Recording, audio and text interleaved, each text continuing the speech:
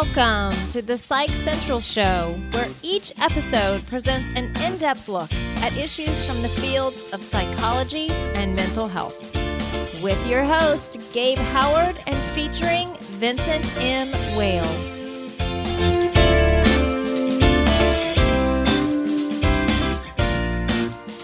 Welcome to this week's episode of the Psych Central Show. With me, as always, is Vincent M. Wales. Here I am. And today we're going to talk about person-first language. So I've got a little document here that describes person-first language as, if you speak with someone living with a mental health disability, remember to speak to the person first and the disability second. And they list some examples. Don't say mentally ill people. Do say people with mental health experiences. Don't say bipolar person. Do say a person living with bipolar. They go on to explain that using person-first language to address individuals with mental health disabilities is more inclusive. Person-first language helps a person feel respected rather than labeled as abnormal or dysfunctional. They feel that it also helps educate others by using person-first language. Now, I've been in the mental health community for a long time. I've seen this firsthand, and I'm not necessarily on board with it. I sort of understand some basic concepts, ideas, and utilities behind it, but in general, I'm kind of not a fan. Vin, what are your thoughts? Yeah, I'm in the same boat there. I'm not a big fan of the thing either. But before I get into that, who is the they in this case? Who put that little document together? This is coming out of Disability Rights California, who gave this example. The other definition that is out there is also from SAMHSA, which is, the federal mental health folks, and NAMI, Mental Health America, and finally the DBSA are also huge proponents of person-first language. I just sort of used Disability Rights California's definition, thought it was most compact. Well, I'm chuckling right now because I'm actually friends with the people from Disability Rights California. So I, with all respect to them and everything, and I do have considerable respect for them, I don't buy into it. Their heart's in the right place, but I think it's not really something that carries much weight with me. Let's take this from a couple different perspectives. First, I'm a writer and speaker on the topic of living with bipolar disorder. I have bipolar disorder, and I often say, my name is Gabe Howard, and I'm bipolar. And I get some pushback on this. I get people that come up to me and say, no, you're not bipolar, you're Gabe. You live with bipolar disorder. Now, this sort of affects me in a few different ways because I sort of feel like if I can't talk about my own illness in the way that I want to, well, that's sort of the very definition of being stigmatized. Yeah, I'd say so. That's not cool. I sort of feel this way because I really look at the utility of it. The words in the mental health industry are just, unfortunately, English was not nice to us. Mental health, mental illness, these are bulky words. As a blogger, I have to use keywords, and my keywords are always, bipolar disorder or mental health disease. And I just wish it could be cancer because it's like one word. But it's a bulky word anyways. So if I have to make my title, I am a person living with bipolar disorder rather than I'm bipolar, that sort of sets me aside in the Twitterverse where you get 160 characters. Right. One of the other things too is that people, as you just implied there, they're saying you are not your disease, essentially. And of course, I don't understand why people even think that's what you mean when you say I'm bipolar. That's just ridiculous. The first thing that I want to throw out there is, of course, I'm not my disease. And nobody is louder about that than Gabe Howard. I write about it. I speak about it. Right now, in front of my house, there is a sign that announces to the world that I'm bipolar. It's carved into a rock. I'll include a picture someday. So I truly and honestly don't believe I'm my disease, and I sort of do give pushback on the idea that saying I'm bipolar sells my gabeness and describes me as simply the disease, any more than saying I'm hungry sells my gabeness and describes me as just somebody that needs food to live.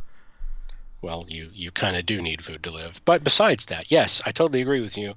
One of the things that I've heard is, if you have cancer, you don't say, I am cancer.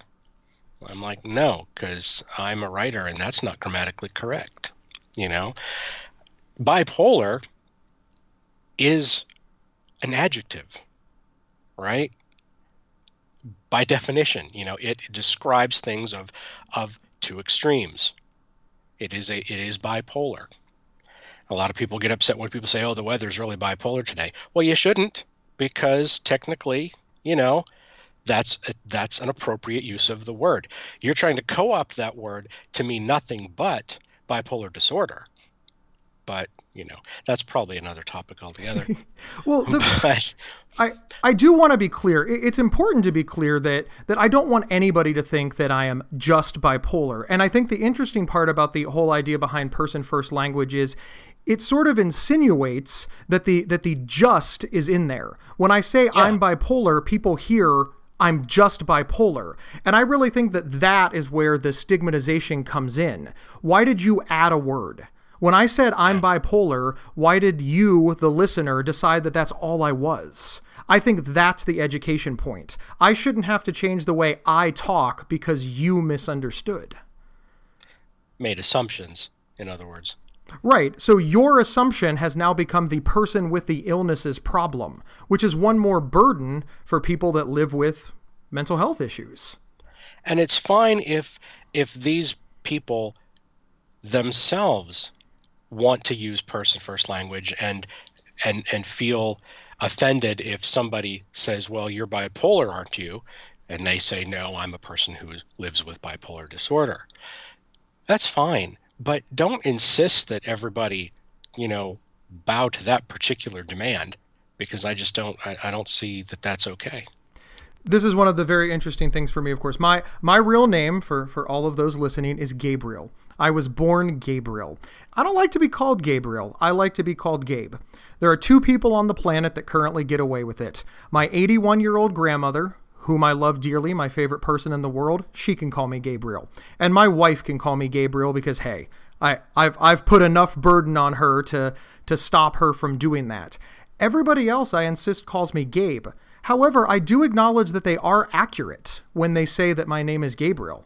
I'm just asking them not to call me that. That's how I look at this. And I'm in the same boat.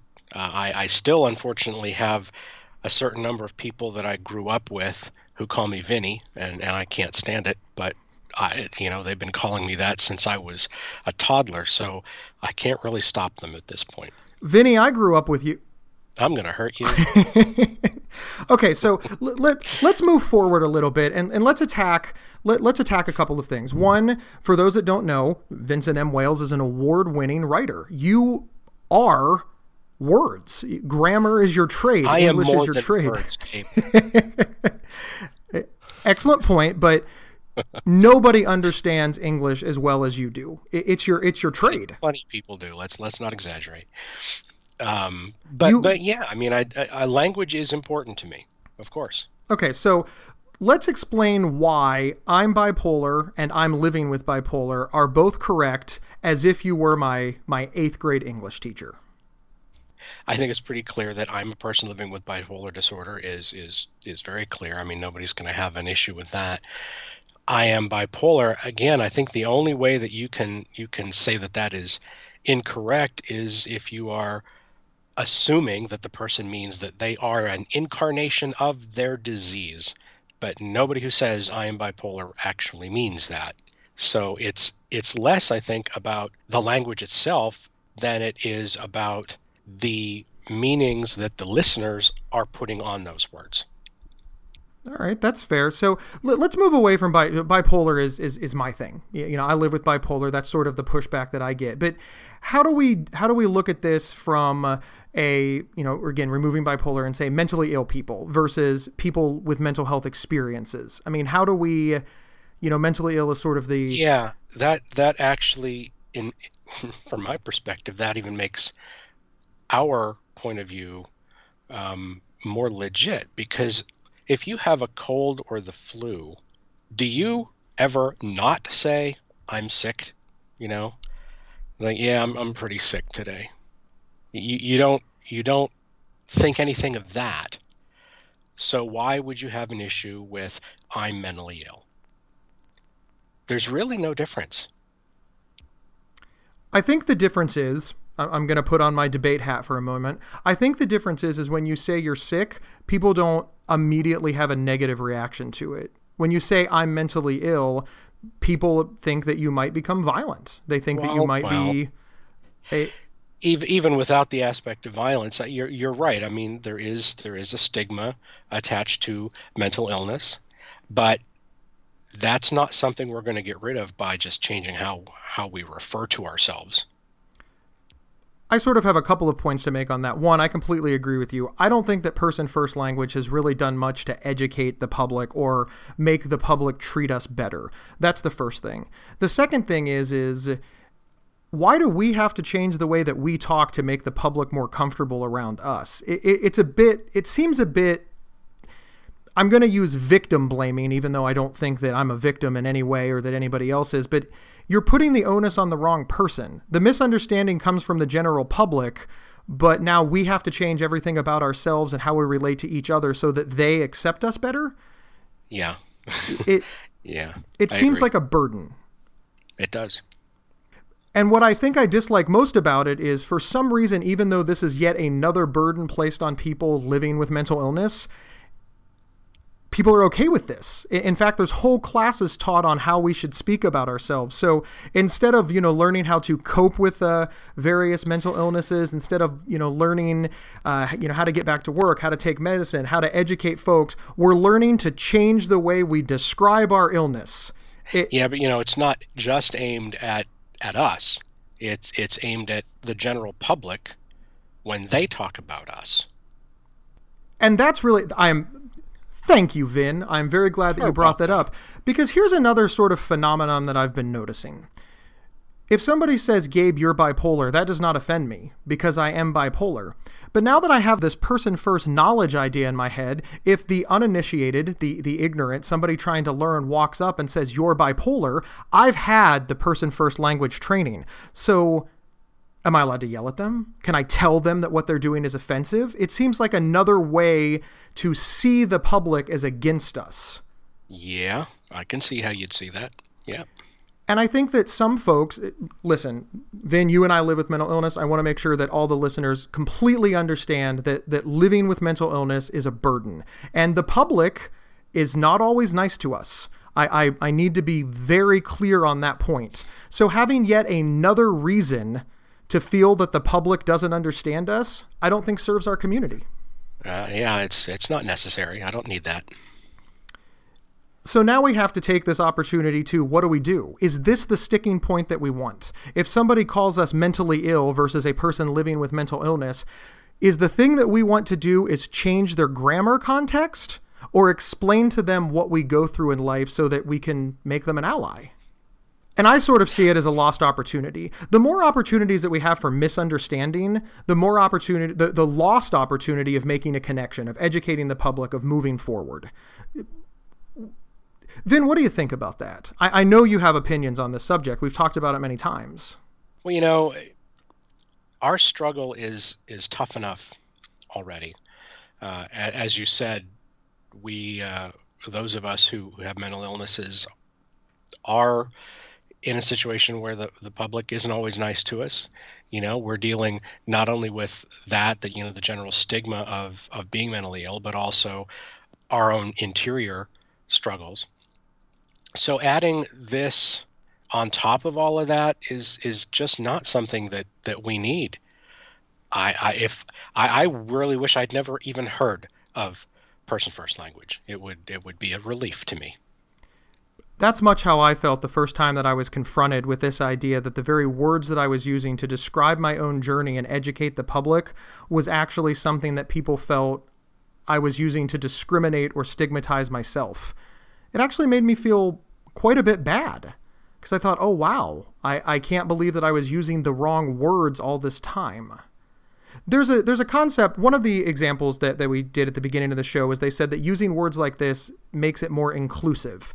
This is something that I have never been able to get really a fair answer from. How is using person first language more inclusive? Do you have any thoughts on that? Any ideas? When you say it's more inclusive, I think what is meant is that you are not alienating people right off the bat, as though this language does that. And clearly it must to some. But as you and I are kind of making clear here, being told to spin our language is kind of off-putting to us. So it's one of those things, like I said, I get where they're coming from. I think their heart's in the right place in a lot of ways, but ultimately I think it's just a bit misguided. I feel much the same way. My uncle, my favorite uncle, he has diabetes. And when you offer him cake at family functions, he says, I can't, I'm a diabetic. And never once has anybody approached him and told him that he was stigmatizing himself, right, selling his, I don't know, soul to the world, or that he was less than a person. It was right, just the way the words flowed. And I'm sort of struck that maybe, just maybe, we're borrowing trouble in the mental health community with person first language. That's a good way to put it. Okay, for a moment, I do feel like we need to give credence to the other side. What would somebody, let's say that you and I were debating this and you were on the no, person first language is good. What would be your strongest argument for this? Well, that's an interesting question. I suppose I would have to go with what I think is their real thrust here, is that it does put the emphasis on the person rather than the disease. But to me that's so trivial. It's not even worth pushing. I want to be fair here. Of course, we want to put the emphasis on the person and not the disease. I don't care if it's mental illness, physical illness, or an example we used of being hungry or tired or sick. People Right. are the most important thing of all. I am always going to be Gabe before I am bipolar, and I very much want that. Obviously, as we've talked about this whole episode, I just don't think that person first language achieves that goal. I think that education, inclusion, updating the way people feel about these illnesses, because the society is so misunderstood, I think that's what gets people put first, not changing around some words at the beginning of a sentence. I agree. I totally agree. Well, Vin, it's easy to get you to agree with me. I've known you for 20 years and you're my co-host. So on certain topics, yes. Well, we'll have to pick one that we disagree with. Listen, person first language is not going away. It's a well-respected phenomenon in the mental health community. There are white papers written on it. It's everywhere. It's been dispatched to media. It doesn't really matter what Gabe and Vin feel about it. It's not going anywhere. So really what I want to tell people is you can talk however you want. If you tell me to please say that you are a person living with mental illness or depression, I will gladly do that for you. But I would ask for the same courtesy in reverse. And I think that's really the only logical place that we can end with this. Gabe and Vin can't get up on a soapbox and demand that people stop using person first language. That's ridiculous. Mm-hmm. I just like to point out that coming the other way, equally ridiculous. All right, then. All right. Well, hey, that is our show for today. As always, you're welcome to say whatever you want in the comments section of this podcast. It's okay to disagree with us. It's okay to start a conversation. In fact, on the internet, it's pretty much required. So, my name is Gabe Howard. With me, as always, is Vincent Wales. And we will see you next time. Thanks so much for tuning in. PsychCentral.com is the internet's oldest and largest independent mental health website. Psych Central is overseen by Dr. John Grohall, a mental health expert and one of the pioneering leaders in online mental health. Our host, Gabe Howard, is a professional speaker, award-winning writer, and mental health advocate. You can find more information on Gabe and his work at gabehoward.com. Vincent M. Wales is an award-winning speculative fiction novelist and suicide prevention crisis counselor. You can find more information on Vincent at vincentmwales.com. If you have feedback about the show, please email talkback@psychcentral.com.